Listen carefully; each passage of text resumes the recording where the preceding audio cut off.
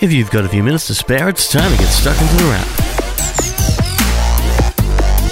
It's the beginning of February 2020 and you're tuned into The Wrap, Australia's fastest technology roundup. And while new technology can be exciting, it can also draw feelings of the opposite. This week has been a little like that, as companies end agreements, pull out of markets, and deal with what's happening in the world. And there's a lot happening right now, but what's not happening is TCL and Alcatel making more phones with BlackBerry, at least not for the foreseeable future. If you were excited or intrigued by the idea of a new BlackBerry key model, or maybe thought TCL or Alcatel could redeem with a new model this year, neither seems to be on the cards. This week, BlackBerry announced that it and TCL had ended its licensing agreements and wouldn't sell phones past August. That means you probably shouldn't expect a new BlackBerry made by Alcatel or TCL at Mobile World Congress this year, though we could be surprised if BlackBerry teams up with another mobile maker. Could it be Nokia or Sony? Or maybe BlackBerry will just make a BlackBerry-inspired case for the iPhone or something else. We may find out at Mobile World Congress in Spain in just a few weeks, just like we'll find out what quite a few other phone makers are doing. We won't be hearing from LG though, because LG has pulled out of Mobile World Congress citing concerns with the coronavirus. It's the first company to pull its presence completely from the world's biggest mobile phone expo, and we're not sure if it will be the last. There's little surprise that the novel coronavirus is affecting the world, threatening human life and travel, and making a dent on events such as Mobile World Congress in Spain, but it's affecting mobiles in a different way as well.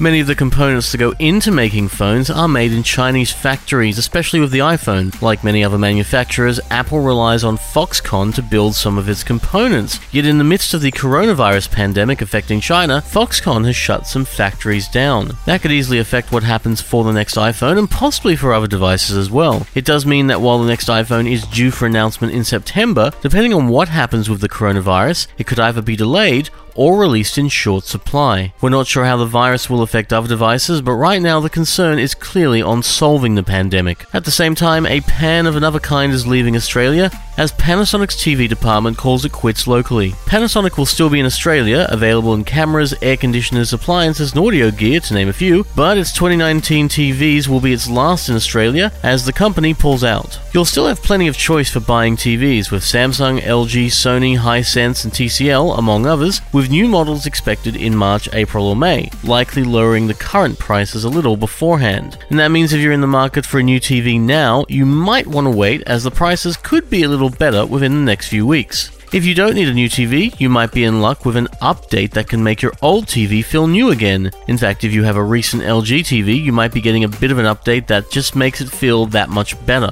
LG announced this week that its 29 TVs would get an update, bringing the Apple TV app and the iTunes movie and TV show library to LG TVs without a physical Apple TV. It's kind of like getting access to what's in an Apple TV, but without needing the physical Apple TV device, and something Samsung has been adding to some of its TVs lately as well. Slightly older LG TVs in the 2018 lineup will also see the update, but that's coming later in the year. And that's a bit of positive news near the end of the week, and it arrives alongside a new smart display, as Amazon releases an 8-inch Echo Show. There's a 5, a 10, and now there's an 8 sitting in the middle, almost like a Goldilocks sort of thing, with a price tag just over $200. Now, we've not heard that speaker, but we have heard a new pair of earphones, or earbuds anyway. We've had a listen to Huawei's FreeBuds 3, a pair of wireless and cordless earbuds, a little like the AirPods, but with noise cancelling.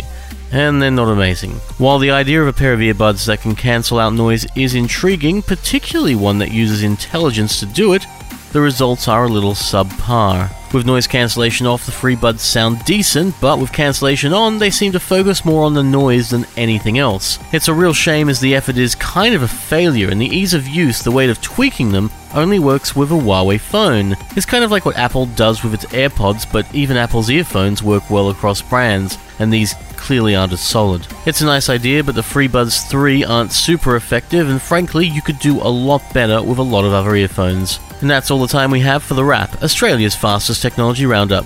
The Wrap is released every Friday at Podcast One, Spotify, and Apple Podcasts, but we'll be back next week for more Tech in 5. Until then, have a great week, and we'll see you next time on The Wrap. Take care.